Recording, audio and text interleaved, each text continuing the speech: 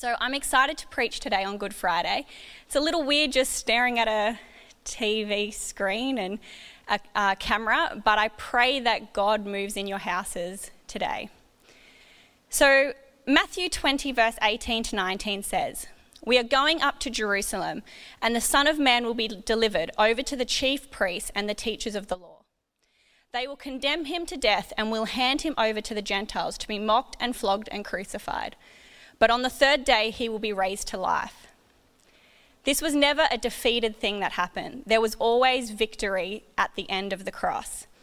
And it's an amazing time to celebrate. And even 1 Peter 1:3 says, "Praise be to God and Father of our Lord Jesus Christ. In his great mercy, he has given us new birth into a living hope through the resurrection of Jesus Christ from the dead." As Christians, we should be so excited that Jesus died on the cross for us. And this year, more than any year, I've been a Christian pretty much my whole life, but this year, more than any year, it means a lot to me. I feel like I got a massive revelation of the blood of Jesus this year. You know, the blood of Jesus is so powerful for us. And Jesus didn't just die so that he would take the price for our sin and then float off to heaven. But he died on earth and shed his blood on earth for us because of what the blood of Jesus would accomplish for us. A few months ago, I had something happen to me where I became really dehydrated. And then a few weeks later, I lost some blood and my levels of blood were really low. And after it was all said and done, I still felt terrible. I couldn't walk. I was lying on the couch. I was crying because I had no energy to even go to the bathroom. I was so exhausted and I was saying, "What is wrong with me?" And when I went to the doctor, he said to me, "Chrissy, because what has happened, your blood levels are low, your water levels are low, so you're out of balance, you're out of whack. Every time you try to stand up, you're dizzy, your heart is trying to compensate." My heart rate would go up 20 extra beats just to stand up from sitting down because all my levels were low. And it made me realize how important the blood of Jesus is. You know, we can go through life not even recognizing what our own blood does for us until something happens and you realize, oh my gosh, I need my blood. I need my blood levels. I need to be healthy. You know, and it's the same thing spiritually. You can go around dizzy, uneasy, panicked. You can go around feeling unbalanced until you know what the blood of Jesus has done in your life. I want you to think about yourself spiritually without the blood of Jesus. Think of yourself physically without your own blood. Or think of yourself physically without water. You know, you can go for a long time without eating, but you cannot go for a long time without water. There are things in your body that are so important that symbolize things that we need spiritually. In Wikipedia, the definition of blood is that it delivers necessary substances such as nutrients and oxygen to the cells and transports metabolic waste products away from the same cells. Now think of yourself spiritually. The blood, it has nutrients, it has oxygen, it has life, and it can transport waste away from you. John 19:31 says, "Therefore, because it was the preparation day, that the body should not remain on the cross on the Sabbath, for the Sabbath was a high day, the Jews asked Pilate that their legs might be broken and that they might be taken away. Then the soldiers came and broke the legs of the first and of the other who was crucified with him. But when they came to Jesus and saw that he was already dead, they did not break his legs, but one of the soldiers pierced his side with a spear, and immediately blood and water came out. And he who has seen has testified, and his testimony is true, and he knows that he is telling the truth, so that you may believe. For these things were done that the scriptures should be fulfilled. Not one of his bones shall be broken." And again another scripture says, "They shall look on him who they pierced." Blood and water came out of Jesus. He didn't just pay a ransom of, "I'll die so they don't have to." When he died, he shed his blood and water came out from him and he left it on the earth. His blood and his promises were left on the earth for us. His life was left. his oxygen, his DNA, his nutrients, his ability to get rid of waste from us, it was all left on the earth. And when you are feeling weak, his blood is there to make you strong. When you are feeling confused and dizzy, his blood, it gives you a sound mind. When you are going through hard times, it is his blood that will change your circumstances. When you have the blood of Jesus, the water, which symbolizes the Holy Spirit, you do not have to compensate anymore. It is done. It is all done for you. The reason it is a Good Friday is because of the things that Jesus accomplished for us. I want to give you another one of my amazing acronyms that I know you all love of why today is a good day. The first reason was we were granted access. In Hebrews 10 verse 19 to 22 it says, "Therefore, brethren, having boldness to enter the holiest by the blood of Jesus, by a new and living way which he consecrated for us, through the veil that is his flesh, and having a high priest over the house of God, let us draw near with a true heart in full assurance of faith, having our hearts sprinkled from an evil conscience and our bodies washed with pure water." When Jesus died and his side was torn, it also meant that the veil was torn. The ability to see God face to face was torn when Jesus' side was pierced. You no longer have to go through a priest or through someone into the Holy of Holies. That veil was torn and his blood opened the door for us to have direct granted access to God. You can't get to the Father without him. If you don't have direct access with God, of course you're off balance because you don't know. You don't know you're loved. You don't know who your Father is. You don't know you can just go directly to him. You've got to sacrifice this for your sins. But no, when you realize what Jesus' blood did for you, you can know it was a good day because you were granted access to God. Revelation 12:11 says, "And they overcame him by the blood of the Lamb and the word of their testimony." It was their own personal revelation and their own personal access to God that gave them power. The blood of Jesus and the word of their testimony caused them to overcome. The second reason why it is a good day is because you got your oxygen. Wikipedia says the blood is carrying oxygen to you. John 6:53 says, "Most assuredly I say to you, unless you eat the flesh of the Son of Man and drink his blood, you have no life in you." You don't have to literally drink his blood, but you need to apply his blood to your life. That word life means both a physical, present, and spiritual future existence. The blood of Jesus gives you life now, not just eternal life, but abundant life now. You don't have to be like I was, couldn't move, couldn't walk 100 meters, couldn't get through life 50 meters. But you have the blood of Jesus, which gives you abundant life through his blood. Romans 6:23 says, "For the wages of sin is death, but the gift of God is eternal life in Christ Jesus our Lord."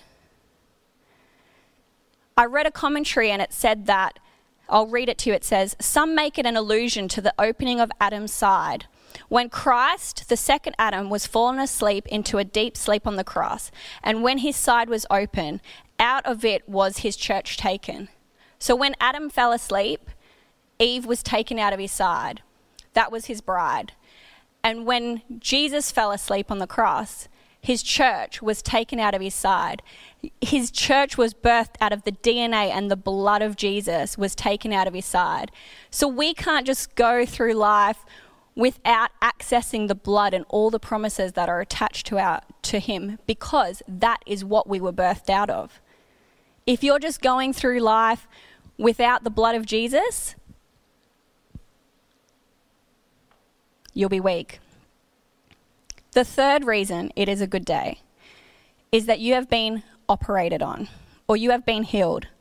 Isaiah 53:5 says, "But he was wounded for our transgressions, he was bruised for our iniquities. The chastisement of our peace was upon him, and by his stripes we are healed." His blood has healed us. We don't have to walk around weak. We don't have to walk around with our ailments. We don't have to walk around spiritually and physically weak. He has healed us. The second part of my problem that I said was I had low volume of blood, but also I was dehydrated. And our bodies are made up of 7% blood, but actually 50 to 60% water. So water is so important to our physical body and also our spiritual realm. You need both. In the Bible, the Holy Spirit is often referred to as the river of God, or when they were baptized into water. And Acts 1:8 says, "You shall receive power when the Holy Spirit has come upon you, and you shall be witnesses to me in Jerusalem and Judea and Samaria and to the end of the earth." You shall receive power when you get that water, the river of the Holy Spirit in your life. That is the next reason why it is a good day.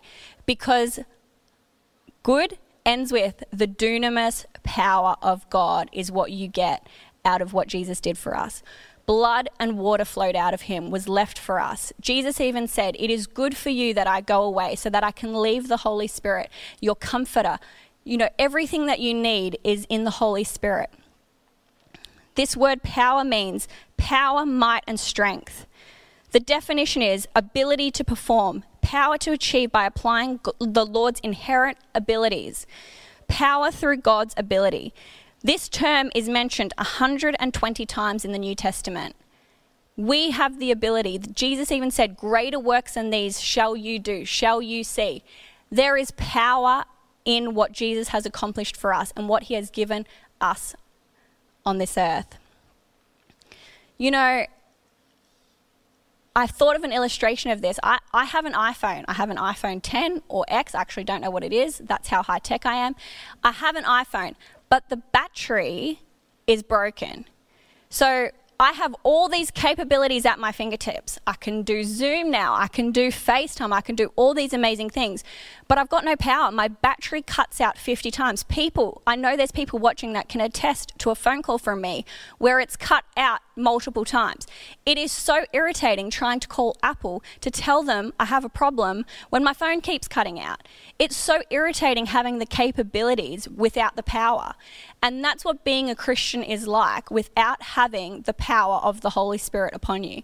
You have the capabilities, you have been washed in the blood, you've been purchased with the price, you are loved, you have access, you have been healed, you've got all these things going for you, but you've got no power to actually do anything that you can do. You can do it, but there's no power.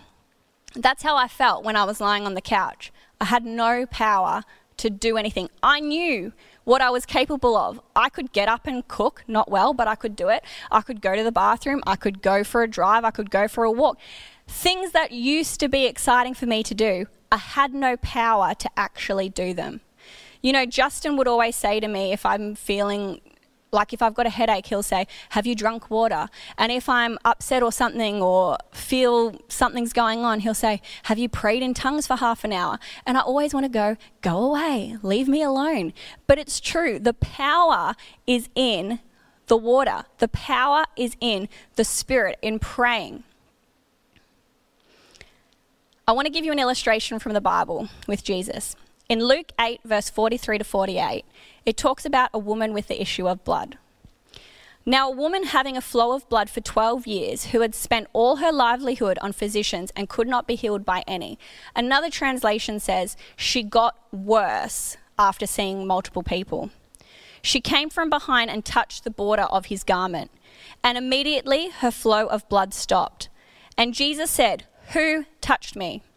When all denied it, Peter and those with him said, "Master, the multitudes throng and press on you, and you say, 'Who touched me?'"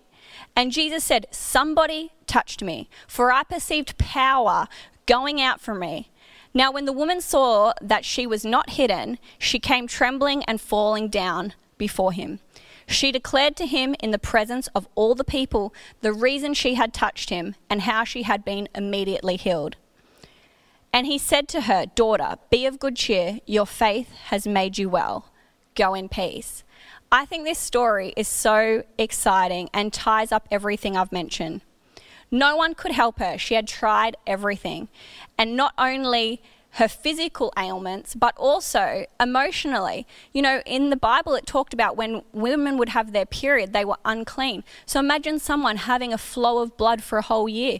You know, 12 years, sorry. A year is bad enough, but 12 years, she would have been so embarrassed. So she probably wasn't allowed to sleep near people. She probably wasn't allowed to do all her normal things. She probably was extremely weak from the lack of blood in her body. She was probably going through so many things emotionally and physically.